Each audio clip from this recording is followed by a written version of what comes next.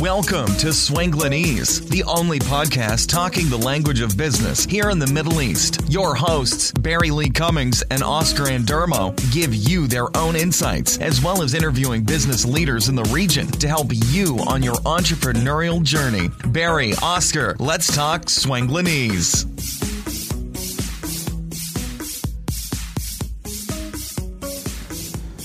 Hello and welcome to this episode of Swanglinese. Today it comes from the Shangri-La in Dubai, who are very kindly hosting us. And we have a very special guest with us today, Mr. Dave Crane. Welcome. Hello. Thank you very much for inviting me. We've not seen each other for such a long time. We used to bump into each other and go to events, but we just I think it's family life has driven us to feel like we're in prison all the time. Not that I said you feel like that, but to just not bump into each other very It's much. true, yeah, Dubai is a small place, but it has been a while and it's good to catch up, and it's great that you've given us the time really just to have a chat really.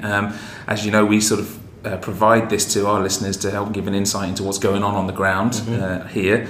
And you've been on the ground here for quite a long time. 25 years I've spent in Dubai. 25 years. I remember when I got off a plane, I arrived and thought, oh my goodness, I wonder what's going to happen. And I still think that on a daily basis, 25 years later. I think it's like, imagine going on holiday, finding you quite like it and staying. It still feels like that. It still feels like a working holiday. Because it doesn't feel like home, but it 100% is home. And I only really know that when I go travelling anywhere else. I can't wait to get back to Dubai, and I think it has that kind of a flavour and effect on many people. Definitely, and it must have. After 25 years is a long time to feel like that. And have you felt that way about it throughout that 25-year period? Pretty much. I think what happens is for the first 4 to 6 months I was adamant I was just on a working holiday.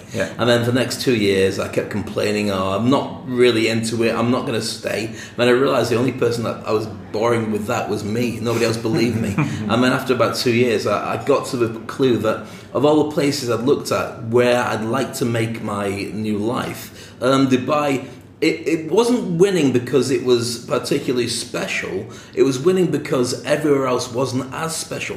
So you'd go to different countries, you wouldn't feel as safe. Or you go to different countries and you'd find you were unclean. You go to different countries and find that they hadn't worked out how to deal with the weather or the taxis or a number of different things. Whereas this place, because it's grown organically and because the rulers have a very beautiful way of looking at understanding expats and understanding if you're going to grow a country, make it hospitable, make everybody feel like it's their second home and it will become their first home. And you don't get that many countries. And that's one of the reasons I love being here, and I've never felt anything apart from the fact that I'm really grateful to the people who've created the country, and very happy for the business I've had from the time I've been here. 25 years from now, are you still here? 25 years from now, I might not even be anywhere. No, I don't think so. I think I've got a 10-year plan to enjoy it as much as possible. My plan for the last 2 years or so is to go more global and do a lot more travelling. I'm still doing that, and I've done quite a few trips. I mean, I started at the beginning of the year by hosting a big event in Brazil. I've been to various other places, but I think right now it's consolidating the growth of my own business on the ground in Dubai before I start looking up further afield. Because if you create a market and you take your eye off it, somebody else jumps in the gap. Because this place is so driven by entrepreneurship and people who are really smart, but looking at opportunities. So if you're creating one, you should sit tight on it. The minute you go, your seat's filled. So I'll stay for a little while longer before I start traveling again. How do you describe what you do? Like, if you would be in a networking event, you met someone you never met before, what do you say? Like, I do... Yeah, I train people to be great public speakers. So anybody who's had a fear of public speaking, that's simple. I can get people from a massive fear of public speaking to be able to deliver a mini TED Talk in 3 sessions or less. And that's a guarantee it gives to my people. And literally about a week ago was a lady who I met about a month and a half ago who would cry as soon as you mentioned public speaking. I mean, she's a smart lady, really, really good. But for some reason, from childhood, the idea of opening up to a group of people was just crippling to her. And we had her on stage in front of a group of people delivering a proper presentation, and it was great. So it's an area that people really need to consider, especially if you're thinking about the fact that you need to have a side hustle in your business. Even if you've got a job where you don't get promoted, but you're looking for a way of improving your relationship with your ability to pay bills, creating a job on the side, an internet-based business or something you do on a weekend plus makes perfect sense. And one of the easiest ways to do it is to be able to talk about what it is that you do anyway. Whether you turn it into a book or you turn it into a project or a training course, or you just go and speak about it. If you're an entrepreneur and you can talk about the way that you do business, you get seen as a business leader and as a high achiever and somebody who's a real expert in your industry. So then more people will elevate to you because you've got a voice. Yeah. And I think that right now, because it's opened up from a way that it was, say, 10 years ago, where you'd only get celebrities on TV. Anyone can broadcast now. Anybody can do a video for LinkedIn, Facebook, or whatever it is. So if you can do it and you can be accessible and you can talk to people, that positions yourself as an expert, and there's a massive opportunity. So I made a decision for me that during the gold rush in the US, the smart people weren't the guys who went out panning for gold. The smart people were the guys who are selling the pans. Yeah.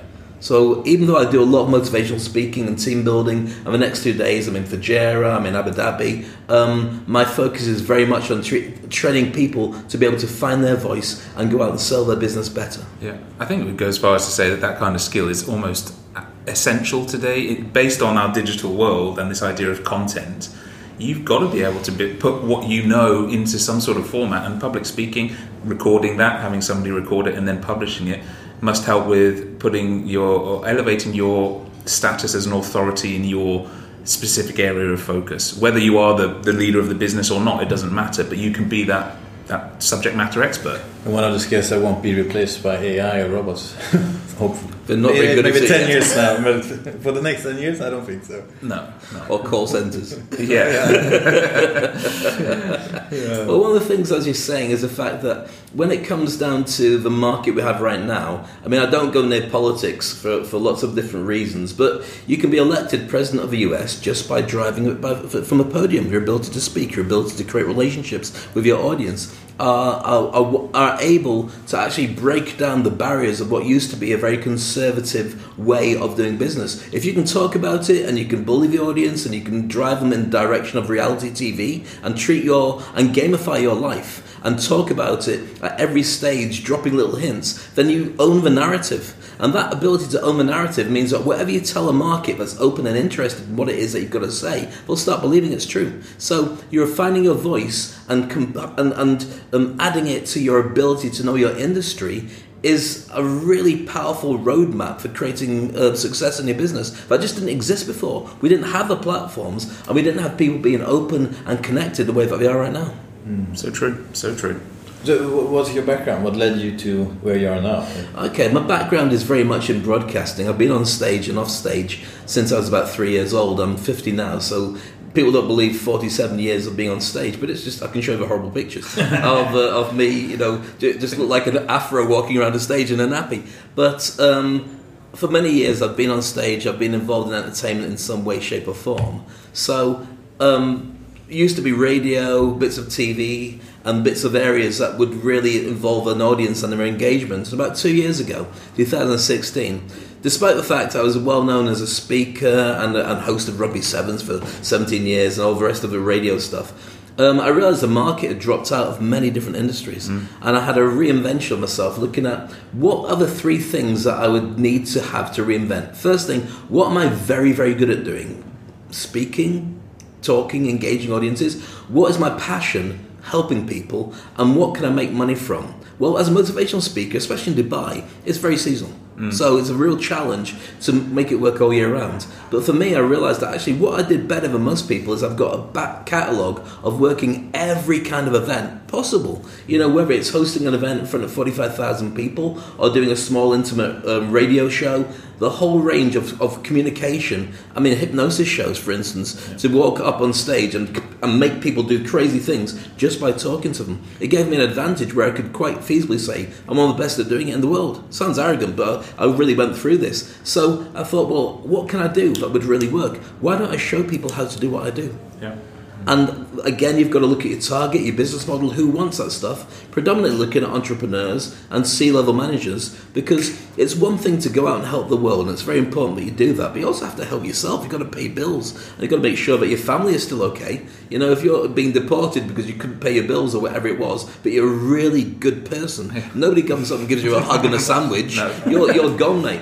So with that idea in mind, I realised that there's a massive market. Something like 70 to 90% of the planet have a fear of public speaking. Yeah. So is it true that I think I read somewhere that it is the most feared thing in the world, even over death, that it's the number one fear in the planet is getting up in front of people and saying something, I would rather die? I wouldn't be surprised. I mean, the fact is that when you, and I can't verify it, but we say that when we were cavemen and hunter-gatherers thousands of years ago, that the only time you'd have to do public speaking is when the tribe is about to throw you out.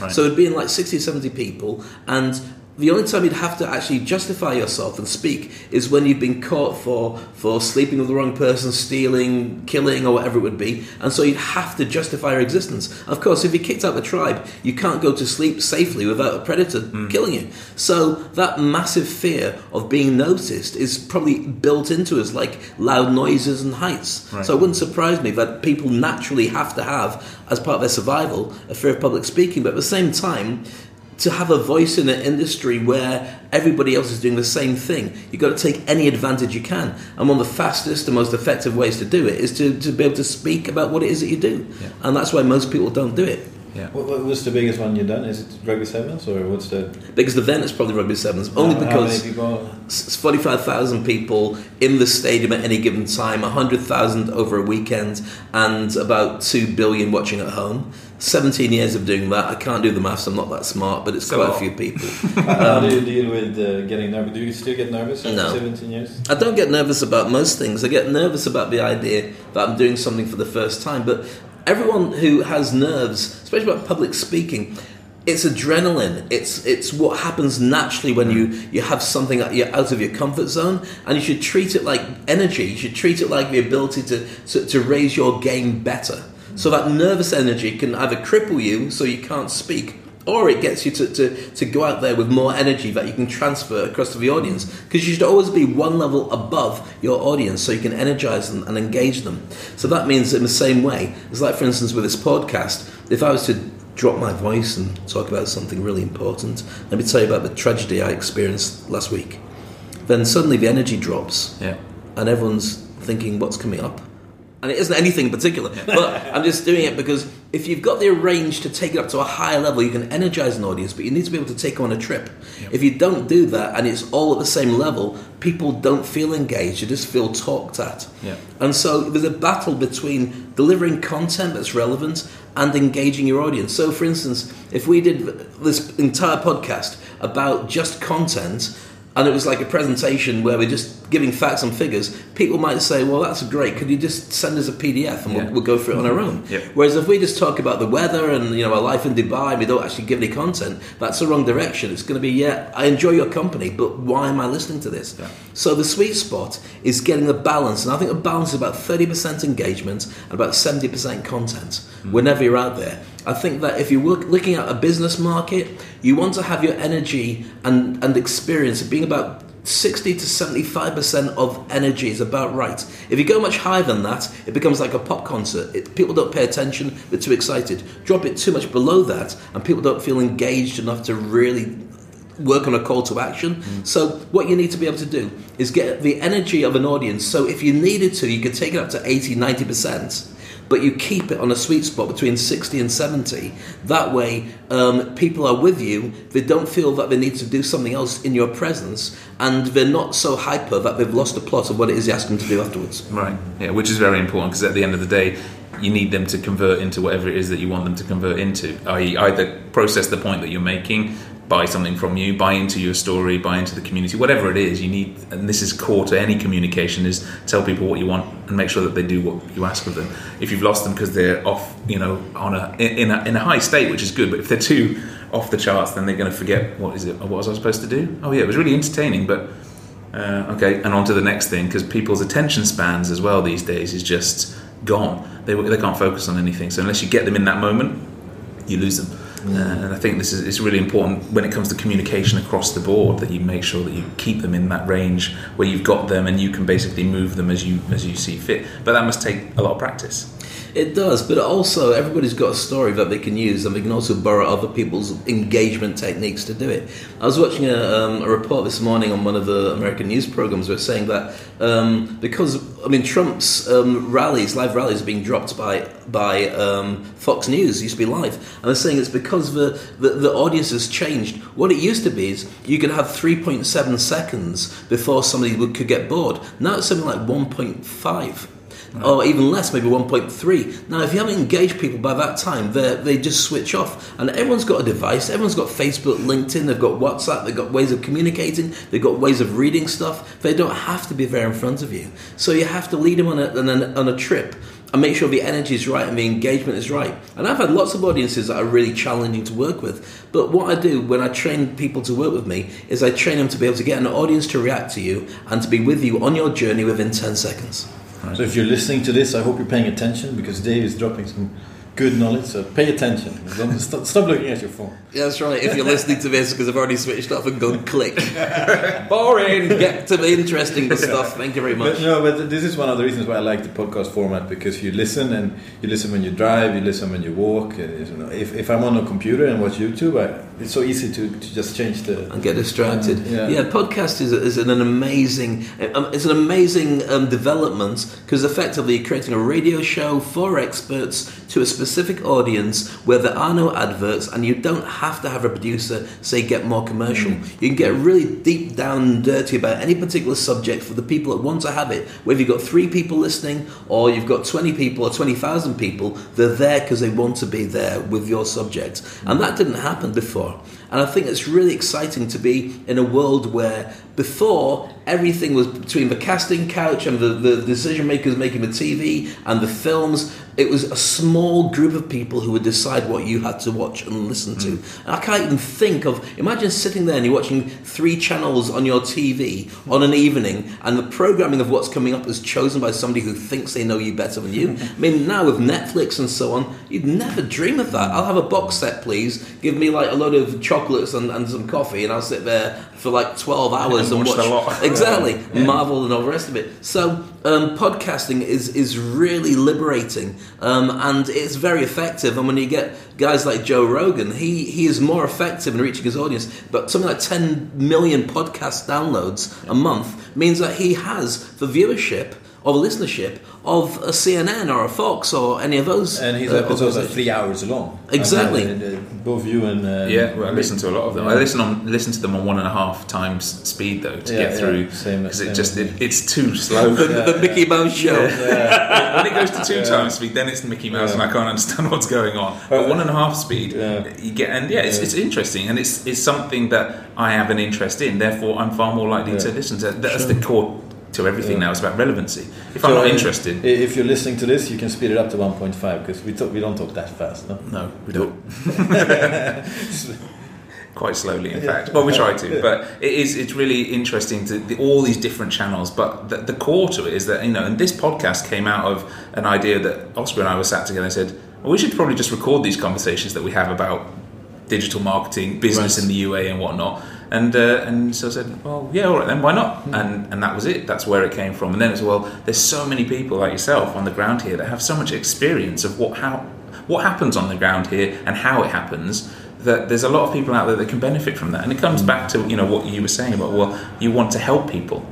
Your 25 years of experience on the ground here is absolutely invaluable to pretty much anybody in business in the UAE, because you've pretty much done everything, or had exposure to everything that you can offer some advice. And now, having steered your ship to where your sweet spot is, it's inspiring, and B, it must be quite gratifying for yourself after 25 years to be doing what you love. I utterly feel blessed every single day to do what I do. I find it fascinating to be working with the big companies that I do, who bring me in to be Dave Crane. Bearing in mind that people don't know what I look like, I'm a black guy with long dreads, and I do not look corporate. I might be wearing a suit, but I don't look like your average business advisor at all.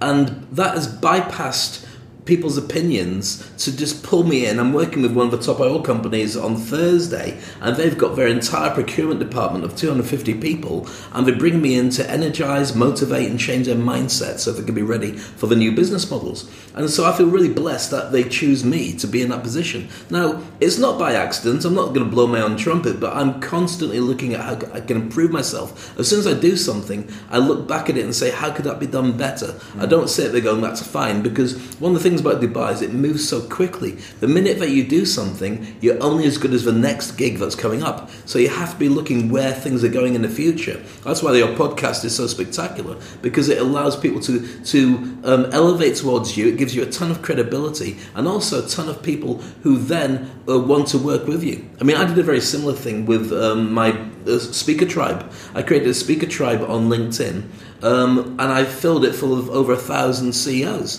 based in the UAE, because I want to have a relationship with those guys, and it's a closed-door policy. Nobody else gets in unless I want them to be in there, and so nobody goes in and starts messing about in what's effectively my house. Now, you couldn't do that without the technology and the mindset of what we have right now. I'm not spamming, there's no emails, it's all by choice. To get a 1 in 10 conversion rate means I've asked 10,000 CEOs to join my group, and that's a long evening, many evenings. I had a big fallout with the wife in the Maldives when we were on holiday because I was just clicking and adding. But that's reality. You know, to get what you want, you have to work on it, and nobody sees that. They just see the end result and say, wow. Somebody said to me the other day, we're talking about events and how to get so busy. And we said, well, yeah, but it's easy for you. You're the Dave Crane. I'm like, well, first of all, I didn't know how to Alfred Ernesto, I was used to calling it. But also, it's not by accident. But success leaves clues. Everybody who's successful, everybody who's doing something, if you follow their business model, there's a very good chance, if you don't mess it up, that you can get results, or at least a version of the results that they have. It's not that difficult to do. Mm-hmm. So, it was just 25 years of experience. If someone is a new expat here, like let's say 1 to 2, 3 years, what advice would you give them? Like success in the city, how do you succeed in Dubai? It really depends. I would say, first of all, the thing to look at is who are they? What age are they? Because I think we're really being fragmented on age now that we've never had before. You've got millennials who are age between 21 and 35, and there's a fascinating presentation by Simon Sinek who's talking about the way that they are so different than everybody else, and how we've created it. We've got an audience that believes they should be entitled, and so therefore they want things to be interesting. The Maslow triangle of needs that starts off at the bottom with food and shelter, and at the top of it is self-actualization. Who am I as a person? Is the other way around when you're a millennial. So you start off with who I am, because you're going online to create that persona, and you're happy to do that rather than eat, because you've got an Instagram picture that you want to send off to everybody. And then you add Wi-Fi and battery power as the very bottom of the pyramid. It's the most important things before you leave the house. Now, if you're coming to Dubai and you're a millennial, you've got a completely different set of interests than if you're slightly older. If you're older, the biggest challenge for anybody 50 plus is going to be, how relevant can you be when you cost so much? You've got wife, you've got kids, you've got husband, you've got family, you've got bills to pay. If you're a millennial, you generally don't have all those things. Plus, the mindset is different. You don't want to have a marriage or kids or a house or even a car. You might just want to keep floating, at least for many years or maybe forever. So it really depends on what your price point is and what you want to do. In terms of speaking, I don't work with millennials. I very rarely. Now, they have a massive problem communicating. We're sitting here in this beautiful hotel, Shangri-La, and we're sitting with our phones on the table. Now, that would be standard in any coffee shop anywhere, but it wouldn't be a bad thing if we were all on our phones in front of each other. That's standard practice for millennials. So when you're talking to somebody and they're talking on their phone, and then they come back to you, sorry, what was that? That's what they get used to. I'd find it a little bit rude. And similarly, when somebody is meant to meet you and they just don't turn up because they've got a better offer, in millennial world, that's fair enough, because everybody would. In my world, that's really rude. So to answer the question around the houses, when they come to Dubai, what do you want to do? Do you want to connect with people? Do you want to start your own business? Do you want to go out and network? One of the biggest fears for anybody who's from the entitled and millennial world is, how do you talk to people?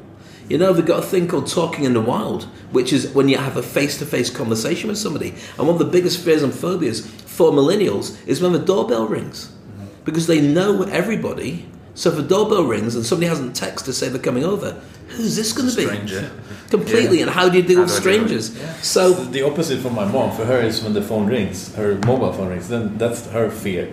It's right. The opposite. Exactly. So there's a massive difference in the way things get done. Now they will balance up, but the most important thing for anybody who's older is not to do it your way anymore. Your way is done and dusted. You have to get with the program of millennials. We are all big hitters. At the age that I'm at now, I know that I can make things happen a lot faster because I've been there before. So I'm not going to make a mistake because I've already made mistakes on the way to the level that I'm at now. But you've got to do it in a way that millennials would be interested in it. And so it's a real flux in a very interesting time. Like we mentioned at the beginning, everybody in America right now, there's 44 million people who have side hustles, side jobs, where they see it as standard to do something that brings in the money. Now, right now, what we're heading towards is more and more people are not going to get promoted.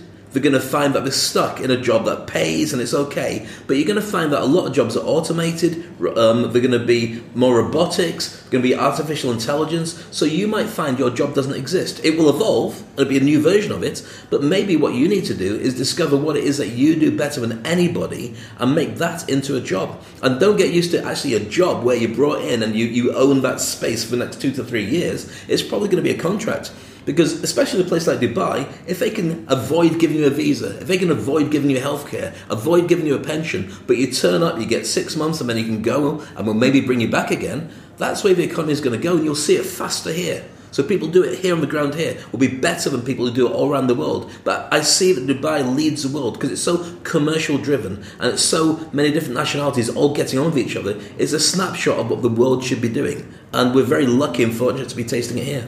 I agree 100%. And with that in mind, for somebody that is or should be, in your opinion, looking at that side hustle and isn't quite sure where or what their sweet spot is, obviously public speaking has got to be part of that skill set that they go around to broadcast what it is. Do you have like top couple of tips for somebody that's thinking about this at the moment? They've just identified with exactly what you said there. They're thinking, you know what, that's me. How would I go? What would be some of the things that I could actually do other than speaking to you, obviously? That's step one. That's the first thing. Yeah, contact Dave and we'll put some details on how to do that. But in terms of that, what would you say to somebody that's thinking, you know what, I need to look at my re-skill in a way? What would the starting process be, and what would be a couple of top tips for them to do, especially around the public speaking element? Well, I would suggest that what everybody does is go back to what you loved as a kid.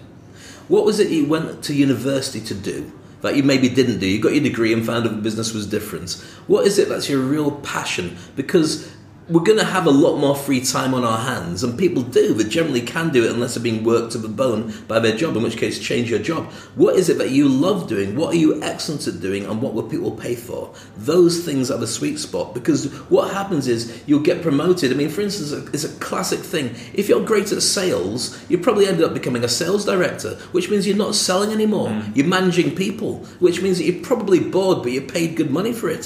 So do you miss selling? Well, maybe you should do more selling. So find the stuff that is, if you've got a hobby that's really fascinating but you don't know who would be interested in it, maybe you need to look, because you only need 1,000 or so devoted people to monetize for the rest of your life, according to Chris Anderson in the book Free. And so therefore you don't need to have the millions of people loving your stuff. You just need to have relevant people who are really into what it is that you offer to the market. When you work in it, you crystallize it, you take it out there, you use online ways of getting people near it, maybe you talk about it in terms of passion, and then you create a market around what it is that you love doing. Everybody has something. I mean, we're in a world now where Marvel Comics rules the roost of the movie world. Yeah. You know, I mean, great for me growing up being obsessed with Black Panther and everything. Nobody knew who it was until 2 years ago. But people find that there's passion now in pastimes that never existed before. It had to be you went to a job where you wore a suit and you were really bored, but that's what grown-ups do. If you can stop being a grown-up and you can start having more fun and you can enjoy what you do, and as I tell my daughter, tell people to kiss it. If they don't like it, that's their problem, not yours. Then you can find not only to get a new lease of life, but you'll find that you have a love for getting out of bed and doing the stuff that you want. You put in longer hours. Your excitement is infectious to the people who may or may not have an interest in your stuff, but you'll find the people who love you, and you'll find the people that you can energize, and they will pay for that. Amazing. Absolutely amazing. And I think that that's probably a great place to stop. Fantastic. It's been a real pleasure speaking with you, Dave. Where can people find you? They just have to Google you, but realistically, have you got some social media platforms that you prefer to be contacted on? I go to LinkedIn nowadays. I made a decision a little while ago that LinkedIn is the area that I want to concentrate on. It's where people with money, it's like Facebook wearing a suit, but people on LinkedIn, it's a little bit more stale, it's a little bit more boring, but that's perfect for me because I'm not particularly stale and boring. I made a decision about 2 years ago, 2016, when I had about 2,000 people in my followers I was connected to. I realised that I'd lost a load of business. This time, November 2016, I had 7 gigs lined up in town, which is nice little learner, and all of them cancelled on me. Right. And I realised that the problem was the market had changed. It was no longer, when people say, Dave, can you put this in your diary? It doesn't mean it's a guaranteed event. It just means that they're pitching for it. And I found out one by one they'd either cancelled it, or they'd gone with somebody else, or they'd gone with somebody cheaper, or they did it themselves, or they postponed it, or whatever reason. So I realised that LinkedIn would allow me to connect with the end user. So I wrote 100 articles by getting up at 4 o'clock every morning and writing a new article. So if people find me, they can see I was an authority on my area. I also started adding people who were decision makers. Nobody less than a manager, managing director, regional manager. If I wanted to work with any particular company, whether it was a hotel or Samsung or Red Bull, I would add the person. And some would say yes, some would say no. Sure. So with that, I grew to about 17,000 people on LinkedIn, which is not a bad amount. Yeah. During that process, I got my hand slapped twice. I got my account frozen twice. I got told people who complained that they didn't know me, so how can I add them? Duh! I don't know 10,000 people. Come on. And also, I got so good at sending replies to people and cut and pasting, this is how we can work together. I got accused of having software that was doing it. It's not. It's little old me with my magic fingers. So now I'm at 30,000 people. I'm connected to some of the biggest hitters on LinkedIn, and I would invite everybody to come and join my tribe, Dave Crane Global Speakers. It's completely free to join, but you do have to apply, and you get a number of different free gifts, including a free hypnosis show, a load of different videos all about motivation, some books, and a load of really cool free stuff I'm giving away for free. But also I'll train you to be a great public speaker, whether you need it one-to-one or you need it to be part of the group. Join my WhatsApp tribe, and there's daily motivation in there as well. So I'd recommend having a look at my website, davecraneglobal.com. That's www.davecraneglobal.com, to see whether I'm not telling you the truth. Once you realise that I am telling you the truth, then go and join me on LinkedIn and let me know that you've heard from the podcast. And I'd love to know who you are, and I'd love to connect. And of course, I'll give the feedback back to the guys. Perfect. That's awesome. We'll put those details in the blog post on the site as well, so that you can find Dave. And just remains for us to say thanks so much for the time. As always, really awesome to catch up. Thanks, Dave. Thank you so much. Thank you. Thanks so much for listening to this episode of Swanglinese with your hosts, Barry Lee Cummings and Oscar Andermo. We'll catch you next time.